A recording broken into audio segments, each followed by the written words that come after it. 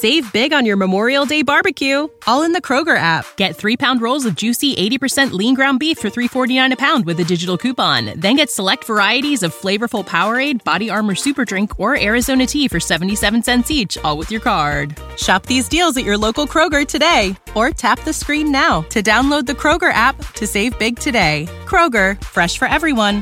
Prices and product availability subject to change. Restrictions apply. See site for details. This podcast is brought to you by Dragon Shield. Use code PLAYTOWIN5 at the affiliate link down below for 5% off to help support the show. Welcome to the Play to Win podcast, where we talk about winning in CEDH. I'm Cam. And I'm Dylan, and today we're actually not talking about CDH, we're talking about Casual Commander. We've done this once before where we had a whole podcast talking about what Casual Commander wasn't. We were talking about how Casual Commander isn't fast tutors and it's not mana rocks and it's not efficient counter spells. This time we're going to focus more on what Casual is. We just had a game with the Nitpicking Nerds. I played my Gisa and Giralf deck, and we were in a casual mood. We're thinking a little bit more about Casual, so we're going to talk about what Casual is, which is mainly theme. Theme is most important. Mindset is also very important, and balance. These are specifically my things, but I think Cameron, you feel similarly about them. We share a lot of the same casual philosophies because we're in the same play group, and we've kind of built our play group around a specific power level for our casual decks. And just to reiterate, if you haven't seen the last casual video that we did, make sure you go check that out. Also, if you want to support us directly, make sure you check us out on Patreon as well. But I do want to say from that previous video, something that we do in our casual decks is we do make sure that it is different enough from CEDH that it's kind of its own experience. That's the only thing I want to bring up from the previous video that I think is still going to be relevant in our conversation today. Yeah, it's specifically not CDH. We are specifically trying to not have the same play style and experience as we would in CDH. Yeah. But the three things that you mentioned, again, like we build our decks around the mindset that we're going to have, the balance between all of our casual decks, and making sure that we're built around cohesive themes as well. And before we get into all of that and what we think about all that, I think we should talk about the decks that we play that we want to talk about today so that we can reference these decks as we talk about mindset, balance, and theme. I think that's a great idea. I'm bringing Gisa and Giralf. That's the one that I'm talking about today. I recently played it with the Nitpicking Nerds, and it did really great. Spoilers. I'm also talking about Noble Baloth, which is Baloth, Baratil Entertainer, and Noble Heritage, which is the background. Mia played the same commander pairing, but her deck is a little bit different than mine, so I kind of want to talk about maybe some of the differences. And then I'm also talking about Edgar Markov. I've talked about Edgar a little bit, but not exactly on the last podcast, and Edgar is, as of right now, my longest remaining single commander and my most favorite commander. I love vampires more than anything, so I'm excited to talk about it. What about you? Let's hear about your decks you're bringing today. So I played my Glissa the Trader deck with the Nitpicking Nerds recently, which I did previously talk about. It's gotten a couple of upgrades recently, but I have two new decks as well. I have Aragorn, King of Gondor, which is the way that I round out my color pie with Glissa, and then I have a Wart the Raid Mother deck that I recently put together as well. Yeah, that Wart deck is sick, because that one actually is kind of, it's technically doing something that does exist in CDH, but nothing like it. It's kind of a storm deck. I'm curious to hear most about that deck, because that's your newest one. It's really cool. It is, and it's the one I have the least amount of reps with it as well right now, so I'm excited to get to play it more and figure out more of what it can do as well, too. Do you want to just say what Wart does? Because like 3 people know what Wart does. Yeah. So Wart the Raid Mother is 4 and then 2 Gruul hybrid for a legendary creature Goblin Shaman. She's a 3/3. When Wart the Raid Mother comes into play, put 2 1/1 red and green Goblin Warrior creature tokens into play. Each red or green instant or sorcery spell that you play has Conspire, which, if you don't remember what Conspire does, you may tap 2 untapped creatures you control that share a color with it. When you do, copy it, and you may choose new targets for that copy. What are the themes of Wart? What is your main focusing themes? What does everything serve in that deck? So my main theme is Storm. Something that I really like to do with decks is if there's a typical theme that you can play in specific colors that is very popular in certain colors and not really supported in other colors, I really like playing those themes and colors that it's not really supported, because it's a fun way to kind of naturally power down your deck's power level. Gruul Storm is not really anything that you see in any format, really. So I kind of wanted to lean in on that, since Gruul has the ability to copy instants to sorceries by tapping down creatures that share a color with the spell that you're casting. It's kind of interesting because Storm is like a CDH strategy, but not Storm like this. Storm in CDH looks like Infinite. Normally that's how we're doing Storm in CDH, which is different than Storm in other formats. But in this one, from what I've seen, you're casting like 5 or 6 spells and then casting the Ooze that makes a whole bunch of copies of the Ooze. Yeah, you know what I mean? get to play Eve. I'm running Empty the Warrens as well. The side theme to this deck is a token strategy, since Wart makes tokens, and I want to have a critical mass of creatures so that I can conspire all these spells that I'm casting. So I want to make sure that I have a bunch of tokens, so that's my backup theme, which also means then I can play like Triumph of the Hordes as a win condition in the deck and give all my tokens multiple instances of +1/+1 and Infect. And even though Infect doesn't stack, still stacking up my board with extra Triumph of the Horde seems pretty cool. Yeah, definitely. It's kind of interesting because you're not using Storm. I mean, this is going to sound strange, but it doesn't seem like you're using Storm as a finisher. You're using it more like a value engine. You know what I mean? Like, you're using the Empty Warrens to make a bunch of tokens so that you can double up your Harmonize with the ability that Wart gives it. You know what I mean? Conspire, yeah. Exactly. So like you're drawing 6 cards for 4 mana. That's your Storm payoff. It's not like you're shooting the whole. You're not grape shotting people. And even if you were, that'd be pretty impressive if you could naturally Storm up to grape shot 120 damage. I don't think the deck has the ability to get to 120 damage with grape shot, but what it does have the ability to do is like make a bunch of mana and then play. Oh shit! I should know the names of the cards in the deck, but it's the most recent deck that I put together, so I'm still trying to learn all of it. Crackle with Power? Crackle with Power. Like, if you have enough mana and you can copy Crackle with Power, like, that's kind of...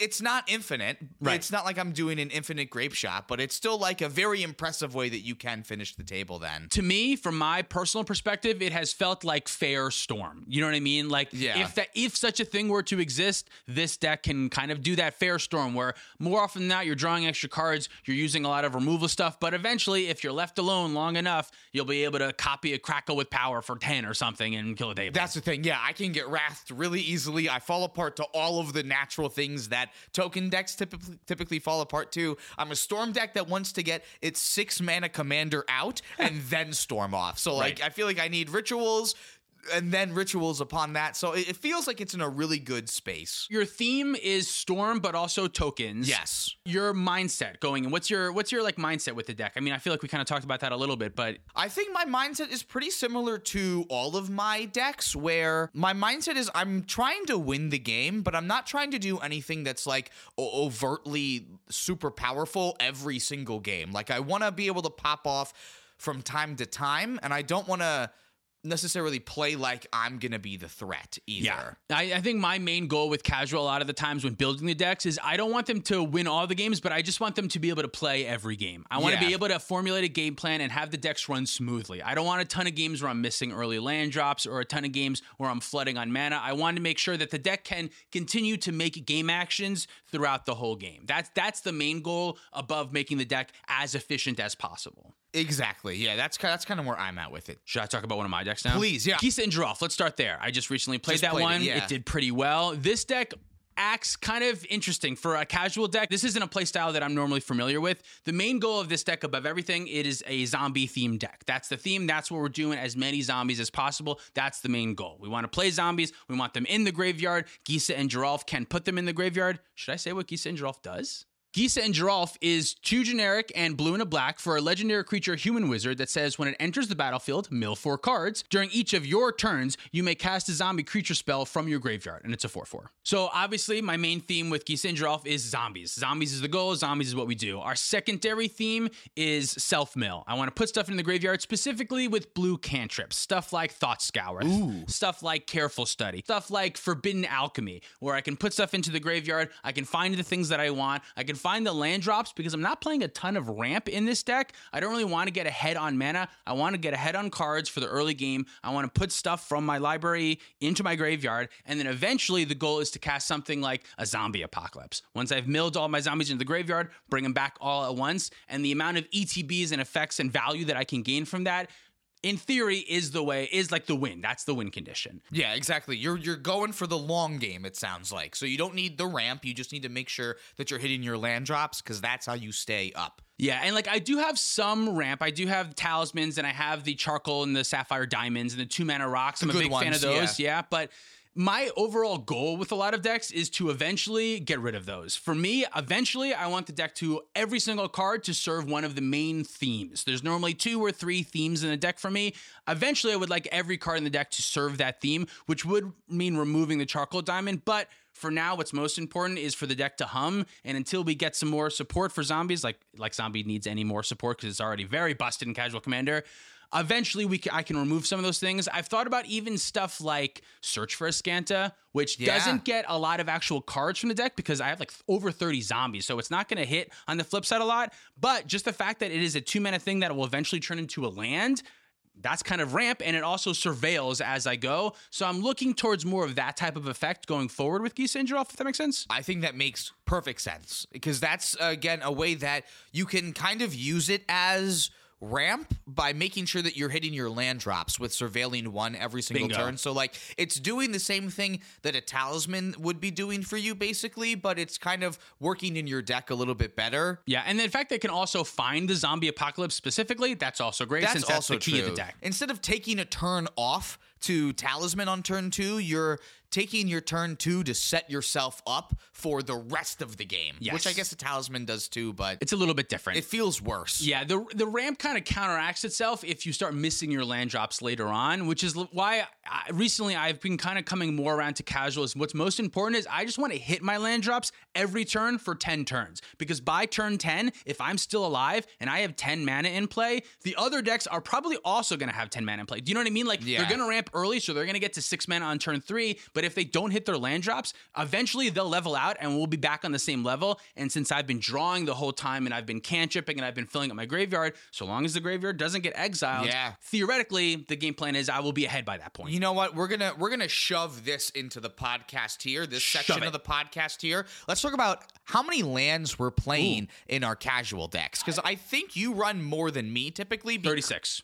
Oh, you run 36. 36 is the starting point for every casual deck. Okay, because from the way you've been talking, I would have assumed that you've moved up to like 38 or 40 in your decks now to ensure that you're hitting land drops more consistently. So I'm counting 36 only lands on the front side. In that, I'm not counting the modal DFCs, the cards that are spells on one side but flip into lands. I like having around 2 of those per deck too. I see. So you're technically still at 38. Right. Yeah, it's 36, 38, somewhere in that ballpark, depending on what you count. With Geese and Giraffe specifically, I can tell you, I think I do only run 36. I know Glissa only has 36, and 36 is usually the number that I just stay on, but I'm starting to consider different numbers depending on the theme of my deck as well. Yeah, so like 36 is still the goal, but with a deck like Geese and Giraffe where I'm drawing so much, it's much more easier to hit those land drops because theoretically I'm casting a cantrip like every other turn. But for all of my decks, I'm playing 36 except for Rafik, which I talked about last time. Rafik is playing like 37 lands just because there's like Dryad Arbor and a couple of like weird lands, a couple of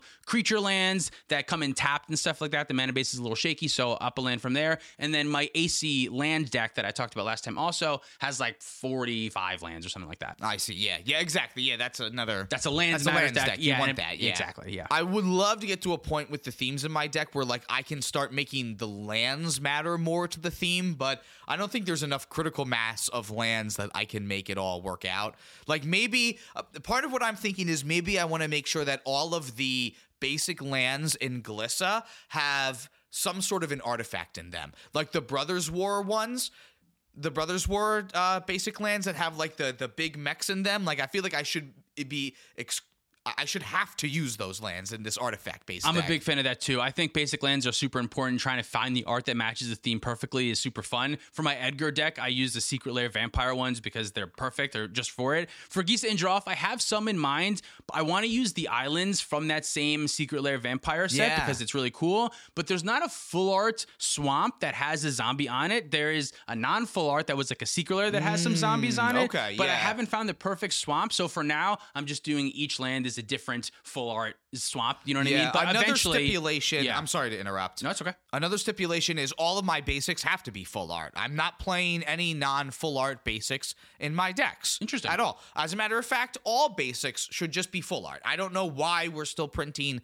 non-full art basics in general. I will interject and say beta basics are fucking awesome, and they're not full art. Also, I will say my AC deck plays Snowlands, and I use the original Snowlands because I like the original art of stuff, especially that Snow Island with the faces on it. I think is that's cool. fair, but like now, in 2024, why are we still printing full art lands next to non-full art lands? Why am I opening packs of Magic cards that are now $7.99, $6.99? That have a regular land in it. And I'm opening a regular-ass fucking land in there. So you want all basics to be full art going forward? All basics should be full art. First of all, beginners will have a significantly easier time identifying what your mana sources are in your opening hand. So it makes your opening hands, like in draft, a lot easier to understand because the borders are completely different for your mana sources. Interesting. Okay. Yeah. For your non-dual mana sources, I should say. I don't know if there's any science to back that up. That's fair. I don't know. I like the ability to choose different art styles and frame styles, but Magic has definitely gone overboard with that. I don't think small frame basics are going anywhere. I'm going to tell you that right now. But I do like full art. So it's 2024. Packs are $6.99 now. I should get a full art foil ass basic in every pack I open. Yeah, that's fair. Especially with the them packs $0. Yeah. Well, now that I can cut that up into a short, let's move on. Thank you for taking that little sidetrack with me about lands. The other main thing that we're doing in Gisa and Geralf is Rooftop Storm. This card is where things get a little bit broken in this deck, and we start blurring some lines. Now, there is no world at all in which Gisa and Geralf could be considered a CDH deck. It's just not even close on anything that it's doing to CDH whatsoever. But with Rooftop Storm and Gravecrawler and Grim Grin, which is a sack outlet, and a payoff that does any benefit when a zombie enters or leaves the battlefield, technically, with those 4 cards, we got a loop there. At this point, I'm okay with that because all of those cards directly support the theme in a really big, strong way. And I don't have to go for that. Like, I don't have to go through the loop every time. You know what I mean? Just because it's there doesn't mean that you have to do it. It's something that I like to make sure I check with the table beforehand. Hey, guys, is it okay if I have the loop in there? I won't go for it, or just see how the table feels. Sometimes casual players will go, yeah, 4 cards, that's fine. That's not a big deal. And I kind of feel that way too, but I don't want to ruin anyone's experience by out of nowhere just slamming Rooftop Storm on turn 6 and going for a win. As unlikely as that is because it's 4 cards, theoretically it's possible. I think part of casual EDH is that people know that there are certain cards that you just play in a lot of different themes, and I think that the zombie decks... We are recording? Yeah. Thank God. Okay. If you go up against a zombie deck, you kind of expect that Rooftop Storm is going to be in there. So I think that we're not going like so far outside of player expectations that I think it would upset folks if that just happens to be in there because 4 of these really good zombie cards are really good with Rooftop Storm in play, but the combo fucking sucks if you don't have Rooftop Storm out. So. Right, yeah, exactly. As long as everything fits the theme, I'm cool with it. That's kind of my feeling on combos and casual for right now. Do you want to tell me about another one of your casual decks? Yeah, so I haven't talked about Aragorn, King of Gondor, on the channel before. When we did the last video, we talked about some decks that we might want to build from the Lord of the Rings set, and none of them that we talked about came together. This Aragorn I really liked because it's kind of like a Jeskai Queen Marchesa. Enters the battlefield, you can make the Monarch, and now I can build a Jeskai deck around that. But I really like Aragorn's other ability, too. I didn't want to, necessarily be a Monarch deck specifically. Sure. I kind of wanted that to be a secondary theme where I can play the blink spells like Ephemerate and get back the Monarchy really easily. Should we read Aragorn since there's 1,000 different cards of it anyway? That are called Aragorn, yeah. So this Aragorn in particular, King of Gondor, is 1 a blue, a red, a white for a 4/4 human noble with vigilance and lifelink. When it enters the battlefield, you become the monarch, and when it attacks, up to 1 target creature can't block this turn. If you're the monarch, creatures can't block this turn. So I wanted to build this deck more around that second line of text instead of necessarily being just a monarchy deck. So I'm still playing Ephemerate and all the good 1-mana blink cards so that I can easily get back the monarchy if I lose it. But I built this deck around creatures that have some sort of trigger either when they attack or when they deal combat damage because Aragorn makes it stupid easy to get in for combat damage. So I want to like take advantage of a bunch of things that just hit players, draw cards, do some other kind of effect, make me treasures. I lean in a lot on legendary creatures. I kind of wanted this also like this noble sub theme, which was really hard to do. Good. A lot of the nobles are just like really bad and they're just not good. And it kind of then conflicted with the attack trigger thing then too, because not a lot of nobles have an attack trigger. So I leaned more in on the combat focus of the deck, and I've really liked this. It feels like wins just kind of fall together. Like if I actively keep attacking people and if people keep actively progressing the game, you can get wins just because your creatures aren't blockable. Aragorn makes your creatures not blockable. You can suit up your creatures with some things to make them even stronger and just get in for a ton of damage. So it's kind of like my Voltron deck without being a Voltron deck. Okay, so interesting. So like your main theme you would say is like Monarch, or is it like ETBs and combat damage triggers? It's attacking. It's not attacking. Really ET. Really the only ETB that I'm built around is Aragorn's ETB. There's like no other ETBs that matter to me in this deck. It's really more about the attack triggers. So your goal is getting and maintaining the Monarch as well as attacking efficiently. Yes. Those are your main goals you're trying to serve in Jeskai colors. Yeah, trying to build around Aragorn's second ability, which forces me to build around Monarchy a little bit more, but the cards in the deck, like the creatures in the deck, are more focused on they're all creatures that like want to get in. Are you playing any equipment or anything like that? There's a couple. Like I'm playing Umezawa's Jite. Okay. Seems like kind of the perfect equipment for the deck, but I'm not running a ton of equipment. I do run Flowering of the White Tree in the deck as well as the other way to pump my creatures, since I kind of wanted to focus on that noble theme. It kind of turned into more of a lot of these creatures are legendary creatures, so it gives most of the creatures in my deck +2/+1 in Ward 1. Okay, yeah, that makes sense. I love that. Sounds great. Yeah, it's a pretty cool deck. My Noble Baloth deck is a little bit more similar to your deck than it is to Mia's deck. Mia, when we played against the Nitpicky Nerds, her deck was a little bit more go wide, a little bit more artifact strategy, kind of basing more off of the treasures that Baloth enters, triggering a couple things and stuff like that. My deck does have a little bit of that, but I'm focusing more on sweepers and control. I'm looking to really focus on forced combat and specifically using the initiative to gain advantage with that. A lot of the initiative creatures I've been really impressed with in casual. They're really strong. They really help you make your land drops. They really just like help the Boros deck do Boros things throughout the entirety of the game. That's my main, honestly, the main theme of this Noble Baloth deck is just like showing off new Boros strengths. The new white cards have been good.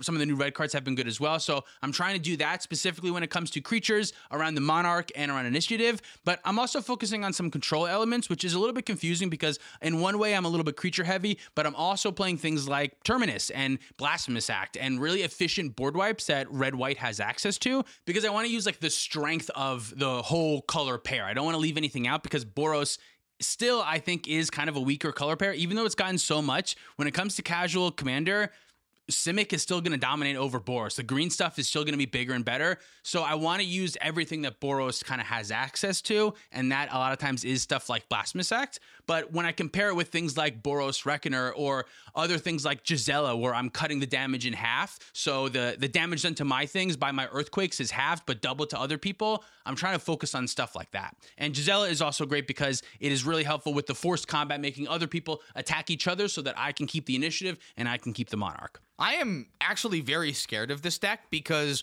it forces everyone to play differently, and you get protection from us if we try to do things that are advantageous for us so that we don't get messed up by what your commander does. I should say what the commanders do. Read them. I am playing Baloth Baratel Entertainer, which is 4 and a red for a legendary creature Elf Shaman that says creatures your opponents control with power less than Baloth's power are goaded. Whenever a goaded attacking or blocking creature dies, you create a treasure token, and it has choose a background, which means that you can play an enchantment background as your secondary commander. Mine that I chose is Noble Heritage, which is 1 and a white for a legendary enchantment background that says commander creatures you own have, when this creature enters the battlefield and at the beginning of your upkeep, each player may put 2 +1/+1 counters on a creature they control. For each opponent who does, you gain protection from that player until your next turn. That part is super relevant because a lot of times players will want to make their things bigger so that they can avoid their stuff getting goaded, but if they do make their stuff bigger, they can't attack you anyway. They have to go at someone else, so they're kind of goaded anyway because you have protection from them. And there's many times where it's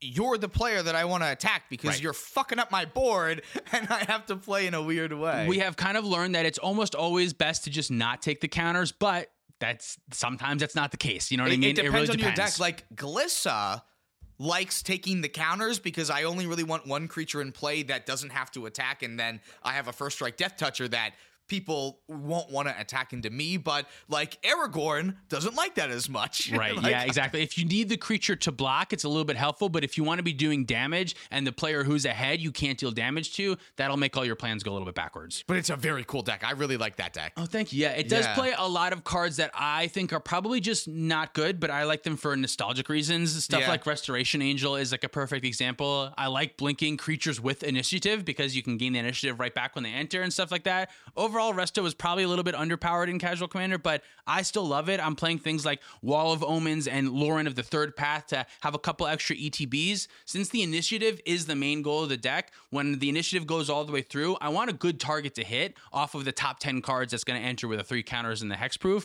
So I want a couple of extra creatures, and then in the early game, a lot of those creatures serve as just like deterrence. Don't attack me. I have this thing. I'm going to chump it to block. I'm going to get rid of it with that and just use them to stay alive. And then in the end game, after a Wrath, slam something like Gisela or Sun Titan or Inferno Titan and win once everyone's out of resources. I really like that. So your main theme, you would say, is... Main theme is Forced Combat. Forced Combat. Specifically in the Initiative and Monarch, specifically there. Yeah. As well as Boros Control. So I'll just kind of use Boros Control as another one of the themes. Sometimes I feel like a theme can just be style of deck. It just serves the style of deck, which is just Boros Control. I don't have card advantage, so I want my Blasphemous Act to kill 10 creatures. There's my card advantage. The style of deck, like with Wart, Storm. Like there's just going to be cards in there that go with Storm, and Storm is just part of that strategy. The nice part about theme and the nice part about casual EDH is that theme is such a broad term, you can make it mean anything.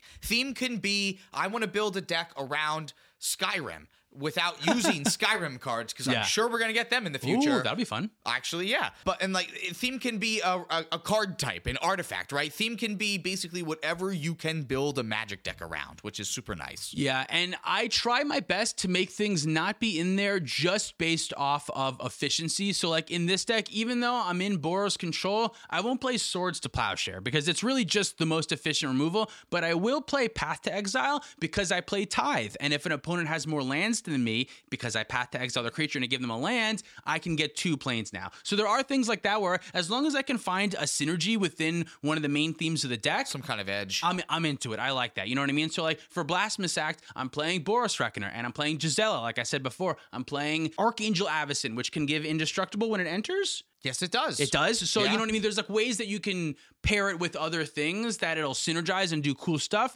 but I'm not going to play something like, I can't think of a single example of a good card, Drannith Magistrate. Although Drannith would be a great control option in any Boros Control deck, I'm not playing that because it doesn't fit the theme, and that's just a CDH card. So for me, that's what I'm looking for. Great, yeah, I love that.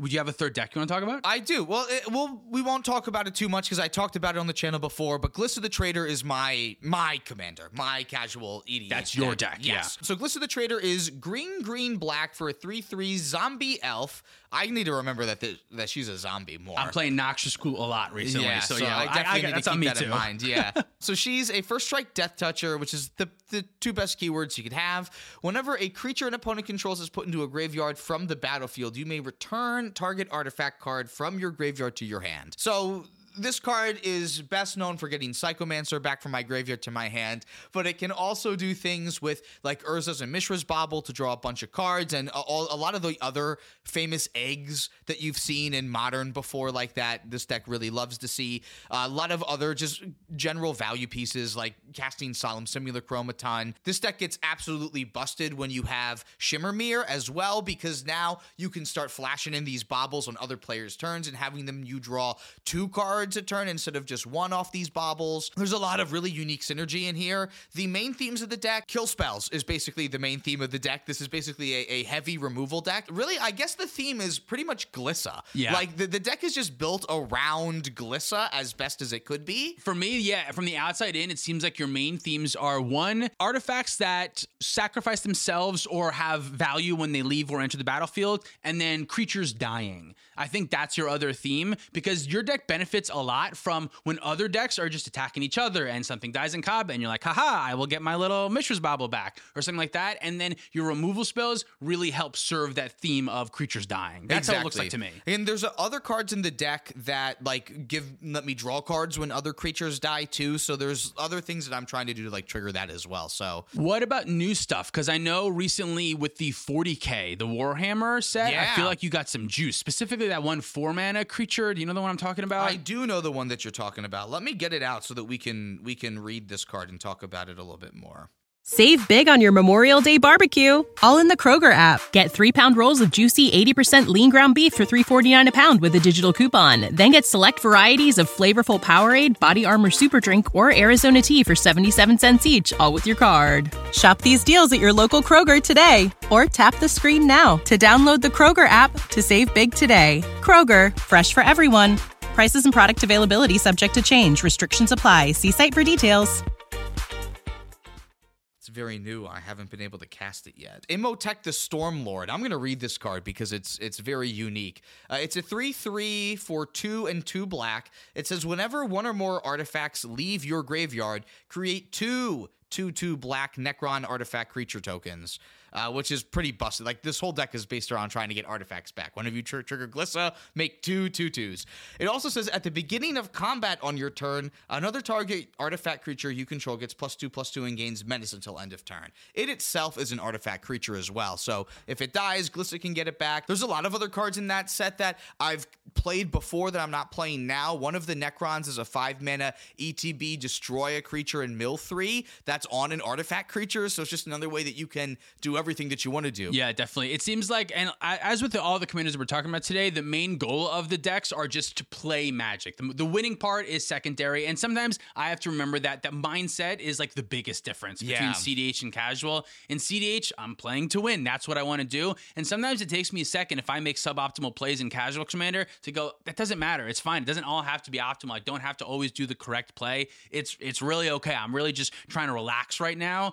It's hard to get out of that. I'm a pretty competitive person, so it is tricky, but I try to remind myself that often of like, my goal is to play the game. If I cast the spells and if I hit my land drops and am I interacting with my opponents and stuff like that, if I make a mistake, that's all right. I just got to move past it. And that should be the same in CDH too, but I'm competitive. I want to make the most optimal play every time, so it's tricky. No, it's the exact same way for me, where I want to be there to do the interactions that I like to do in games of Magic. And in casual, if I'm doing those things, then I'm good. And that's something that I need to, I just am always trying to retell myself, because again, I'm just like you. I'm more competitive. Yeah. I still like to win, but I just don't care if I don't win these games as much. Exactly. Do you have another deck you want to talk about? One more, Edgar Markov. Oh, yes. Haven't spoken about him yet. I've talked about Edgar a little bit in the past, but Edgar's gotten a lot of juice recently. Right now, the main goal of this deck for me, vampires. I'm big into kindred type. I'm big into specific creature type themes. I have a vampires deck. I have a zombies deck. I have a werewolves deck, Tovolar. I'm not talking about that today, but I'll talk about it another time. That deck sucks. I'm really big into that. And this Edgar deck is the longest standing deck that I've had. It was the deck that got me back into Commander when I first got back into Commander. This is the deck that I built, and I just went right off this right from the pre-con. But recently, it's got a ton of stuff that's made me shift it a little bit. So I'm not playing stuff like Skull Clamp, which for many years was a staple for me for this deck, because my main secondary goal besides vampires is go wide. I want to make my vampires bigger and more of them, and I want to create more. So I don't want to have things that require me to get rid of my vampires to gain value. Yes, Skull Clamp is broken. Yes, it would probably increase the win percentage of my deck if I put it in there, but it doesn't really serve that theme of going wide. No, it's an aristocrats card. Exactly. So like, instead of Skull Clamp, I play something like Idol of Oblivion that says whenever a token enters, tap it. No, it says tap it to draw a card, activate only if a token enters. So that's like my third theme besides going wide. I mean, I guess it's sub-part of theme 2 is specifically with tokens. Edgar makes a bunch of vampire tokens. There's a bunch of other cards that make vampire tokens. So we're doing vampires. We're specifically going wide with tokens. And also the other theme of the deck is using life a little bit as a resource. So because so many vampires naturally have lifelink and I have so many accidental ways to kind of gain life in the deck, I'm playing things like Champion of Dusk. I call this deck Edgar Farm because in a lot of ways it plays similarly to a farm deck in CDH, but in many ways it doesn't. The only ways it does is I'm playing a lot of creatures, I'm gaining some life, and then I'm spending that life to draw a whole bunch of cards. And Champion of Dusk is like perfect because it fits with the go wide strategy because the wider I get, the more cards I draw, and it's just also like one of the best cards in the deck, right? Also things like Fire Covenant, which is a great removal spell if I have extra life, which with this deck I often do because of the lifelink. So I would say that's like the third main theme of the deck is life use basically for advantage. Yeah, this deck has been your baby for such a long time and it's really become super fine-tuned. I really love it. And recently I've also tried to step away from things like Teferi's Protection, which for a long time was also another staple of the deck. Like a staple of the format, exactly. Of the casual format. But what Teferi's Protection does is it makes me leave up 3 mana, and I'd much rather just spend that 3 mana on vampires. So what I've done recently is instead of trying to protect my board, I want more ways to rebuild my board, and we've gotten some vampires recently that help that. The big one is Queen Bay's Paladin, which is effectively Sun Titan for vampires. Love that. Whenever it enters the battlefield or attacks, return up to 1 target vampire card from your graveyard to the battlefield with a finality counter on it, which means if it dies, you were to get exiled, and you lose life equal to its mana value. So it serves on a lot of themes. It's the vampires, we got that because it's bringing back a vampire, but it's also using the extra life as a resource to bring the vampire back. Really good card to help rebuild the board. And then the second one is Redemption Choir, which is another mini Sun Titan for vampires, basically. It's a 4-mana 3/3 with lifelink that has Coven. So whenever it enters the battlefield or attacks, if you control 3 or more creatures with different power, return target permanent card with mana value 3 or less from your graveyard to the battlefield. 3 different powers is not that tricky because with Edgar, you're making a 1/1. So all you need is a 2/2 or a 4/4, and there's a ton of 2/2s in the deck. And 3 mana permanents, there's like 21 drops in this deck. So you're always going to have something at the very least, and then at the very most, you'll get something bigger and better back. Another real quick one that I know I'm like really fucking rambling on a lot of good cards. This is your deck, man. Go for it.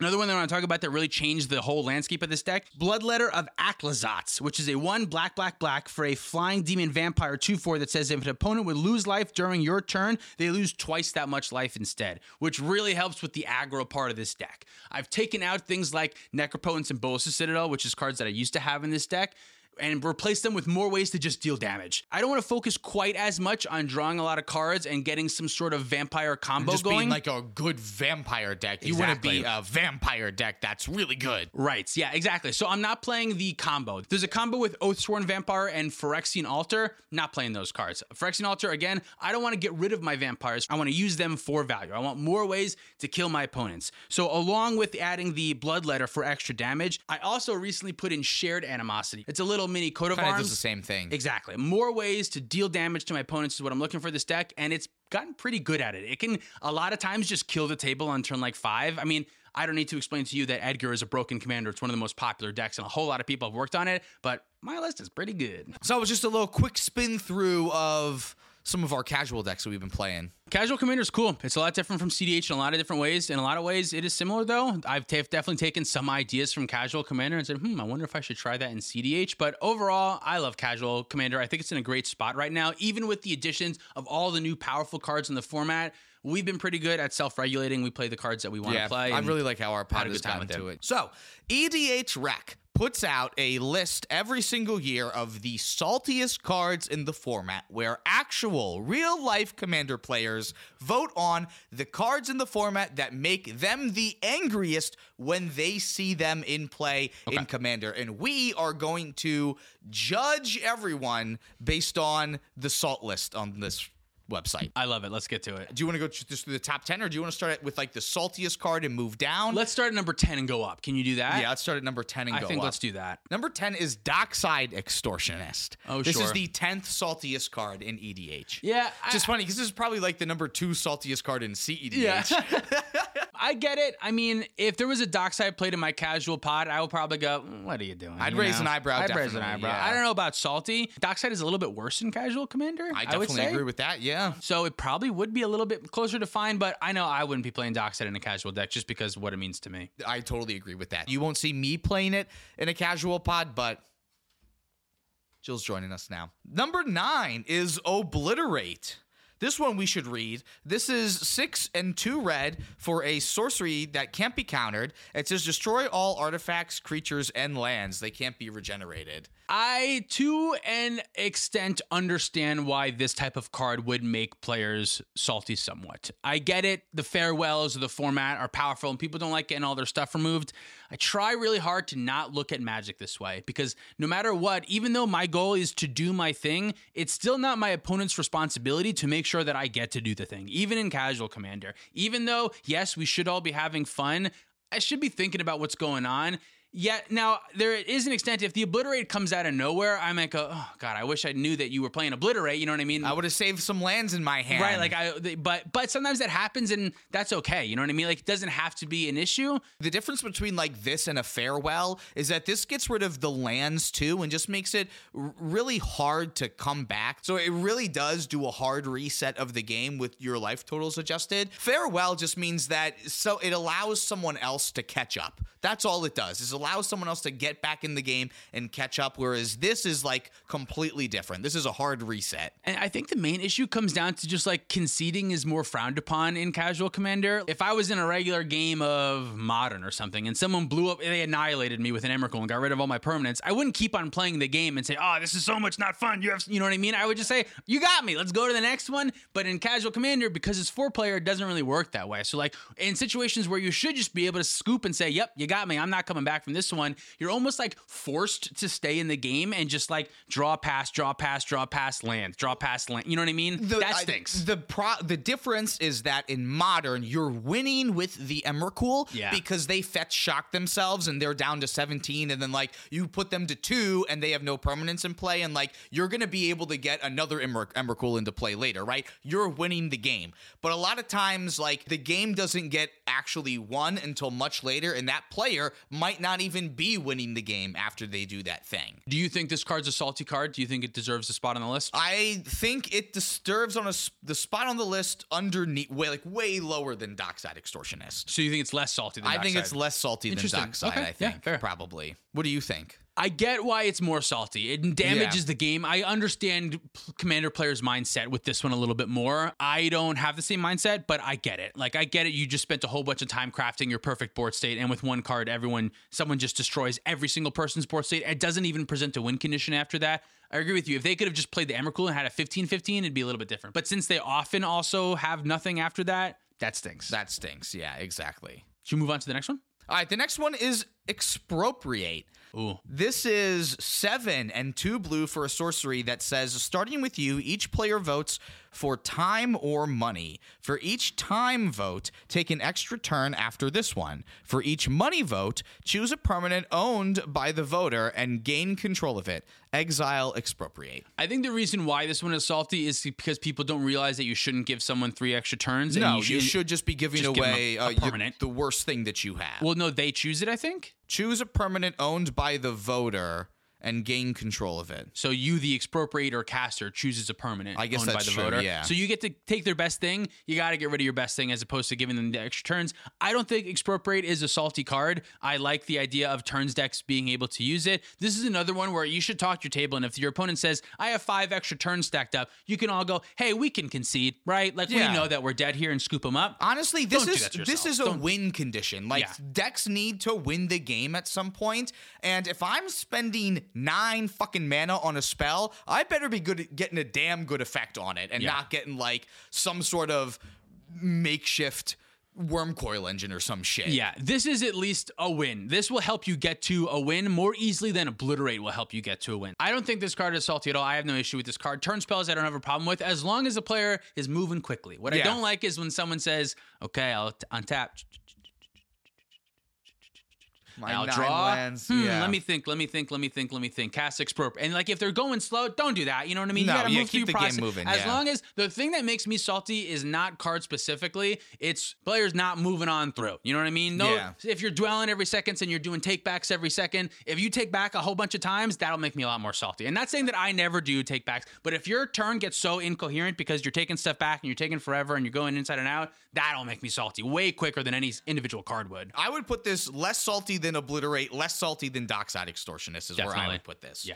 All right, the next one is Tegrid, God of Fright. Turgrid. This is 3 and 2 black for a god that's a 4/5 with Menace. It's a legendary creature. This is typically a commander, which is, I think, why people have a problem with it. Whenever an opponent sacrifices a non-token permanent or discards a permanent card, you put that card from a graveyard onto the battlefield under your control. I think a lot of players don't like getting their shit stolen. In general, that is a theme that we'll see, is taking people's turns, taking people's cards, playing someone else's deck is not something that people want to happen. Do you think that the ban list should be altered to reflect that more? No, because I love taking people's cards and playing with people's cards. I love Atali, like the blue-black Mr. Steal Your Girl decks. Yeah. I love those decks. Yeah. I always have loved those decks from like playing Legacy Cube online. I agree. Yeah, I'm a big fan of it as well. I don't find cards like this salty, but again, I understand where players are coming from. They don't want their shit stolen. That's the game, though. That's that's the game. I don't know. I don't want cards banned because they make people salty. That is the purpose of the commander ban list, though, is for they're curating a fun experience, not a balanced one. I think that your playgroup is going to do a better job at curating the experience that you want out of Commander than just a Commander ban list is going to do. Like, I think the Commander ban list should be looked at as more like guidelines, the way that it's intended to be. You should actually be having Rule Zero conversations with your table. And I know this is easier when you have friends to play with regularly than it is if you're playing with people online or at like playing with randos at an LGS too. But if you have the ability to curate your group, like the way that Commander works is that you can say, hey, we don't play these cards because they don't fit with the spirit of what we're trying to do. And that's essentially what we've done with our play group, and we're having a fucking blast with it. Are there any cards? I mean, I have my casual ban list of the cards that I don't play in casual. Are there any cards besides that list, like that you specifically don't play, or just like we talked about before, is just like CDH cards? CDH cards, and like I will typically stay away from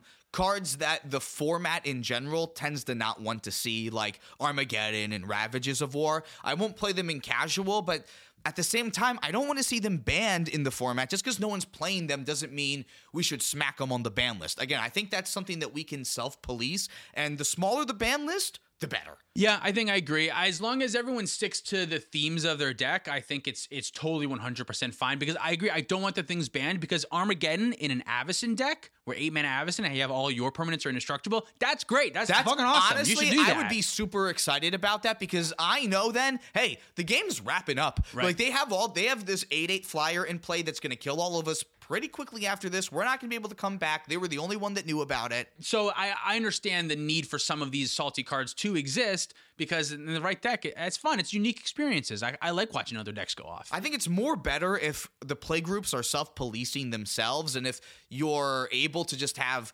productive Rule Zero conversations at the beginning of games. I think that's going to be more effective than trying to ban a bunch of cards. Should we talk about the next salty card? Let's move on from Turgrid.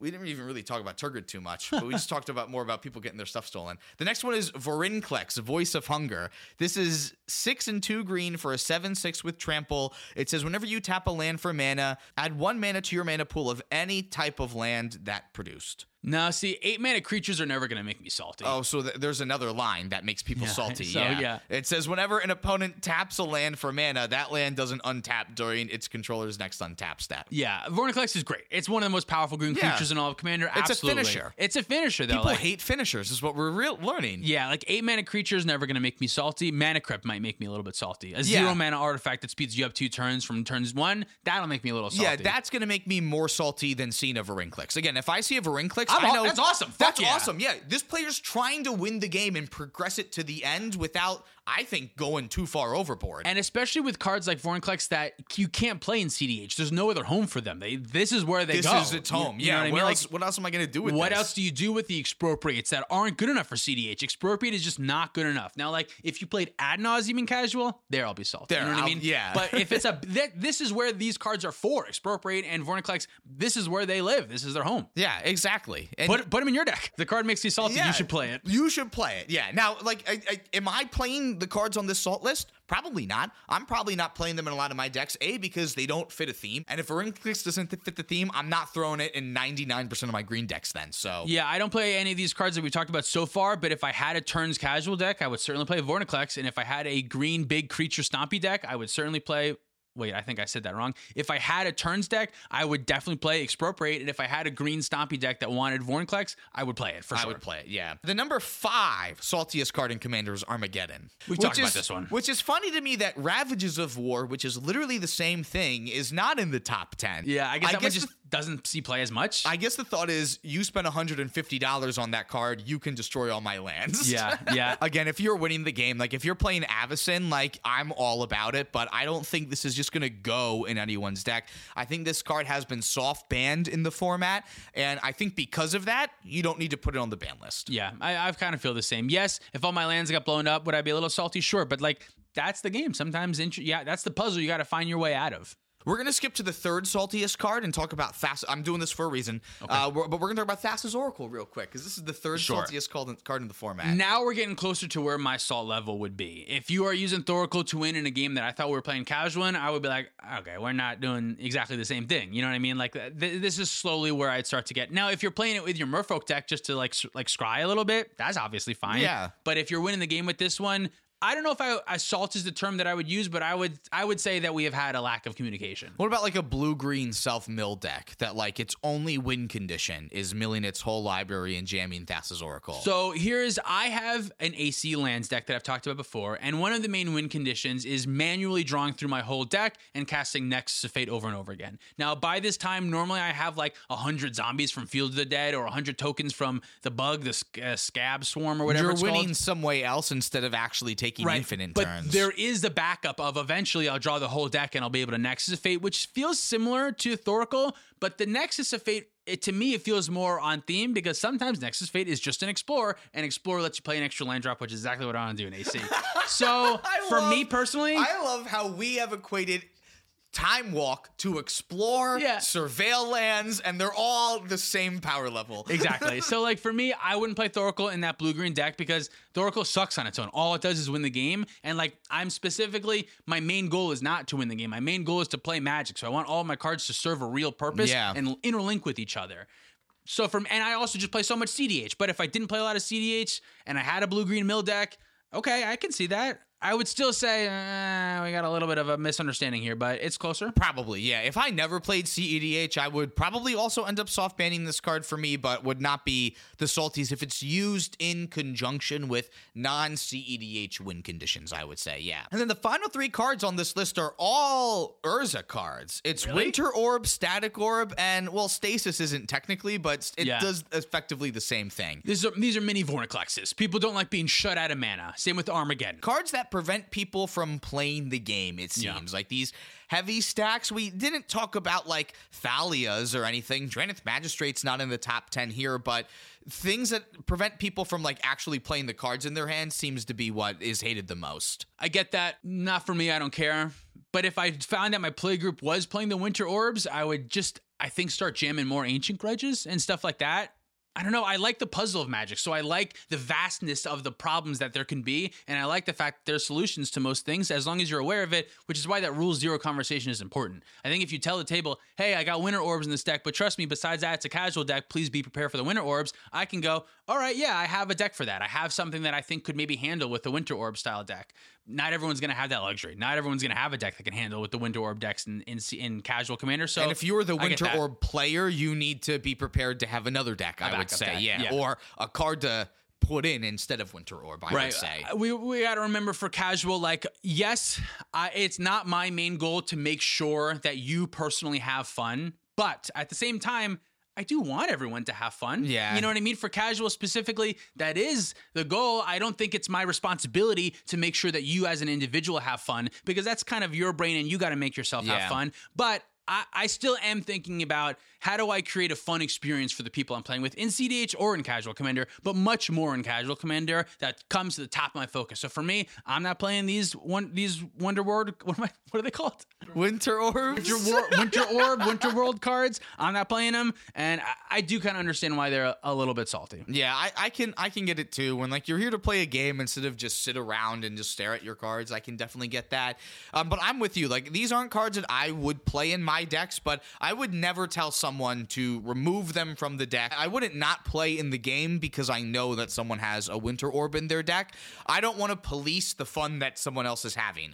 I'm not the fun judge. I know what's fun for me and what I want to be doing, which is why I have to retrain my brain to think, I'm doing my thing. I'm here to return artifacts from the graveyard to my hand. I'm here to storm off and Gruul. I'm here to do the thing that my deck is supposed to do, and whatever my opponent's decks are doing, they're going to try to do. They're going to interact with me. I need to have that expectation that my deck is going to get interacted with, so I have to do what I can to make sure I can still do the thing that I want to do. You have to, yeah, exactly. You have to make sure that you plan for the answers to your deck. Your deck can't singularly be offensively focused. You have to have defensive things in mind. So if your deck loses to any of these extra turn spells, or if it loses to any type of effect, keep in mind, maybe I should throw an extra counter spell in my deck. Maybe I should throw in an extra removal spell to make sure that I can get rid of these problem permanents that I know my deck has a hard time with. Maybe Trouble in Pairs ends up actually being a really good casual card too, because on top of being great interaction, it also stops one of the saltiest win conditions in the format. The solving of the puzzle is the part that's more interesting to me than figuring out what cards should be banned. I know we talked a little bit about that, but I'd much rather think about, how do I beat the card than, what does the format look like if the card is banned? That's the thing. The format is self-policing enough, and especially once you get to the point where you're playing with regular players, you know what to expect, and your play group will start to metagame against these other decks. So you do start to run more Ancient Grudges, and you start to run more one mana removal, so that you can work around Winter Orb only and tapping one of your lands at a time, right? Yeah.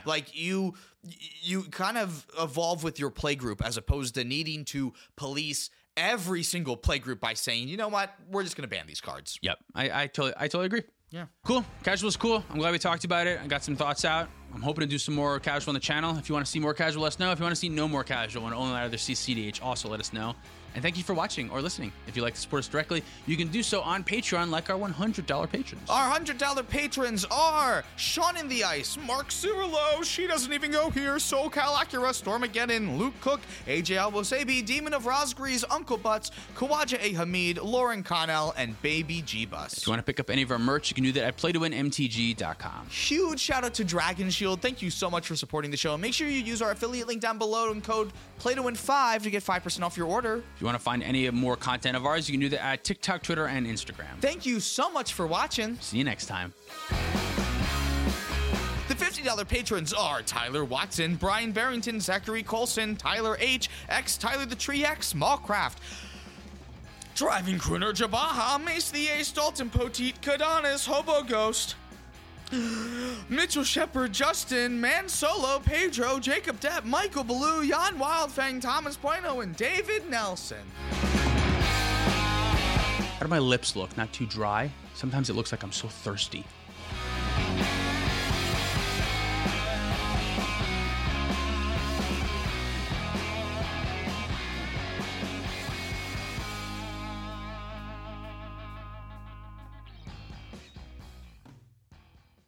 Say goodbye to your credit card rewards. Greedy corporate mega stores, led by Walmart and Target, are pushing for a law in Congress to take away your hard-earned cash back and travel points to line their pockets. The Durbin-Marshall credit card bill would enact harmful credit card routing mandates that would end credit card rewards as we know it. If you love your credit card rewards, tell your lawmakers, hands off my rewards. Tell them to oppose the Durbin-Marshall credit card bill.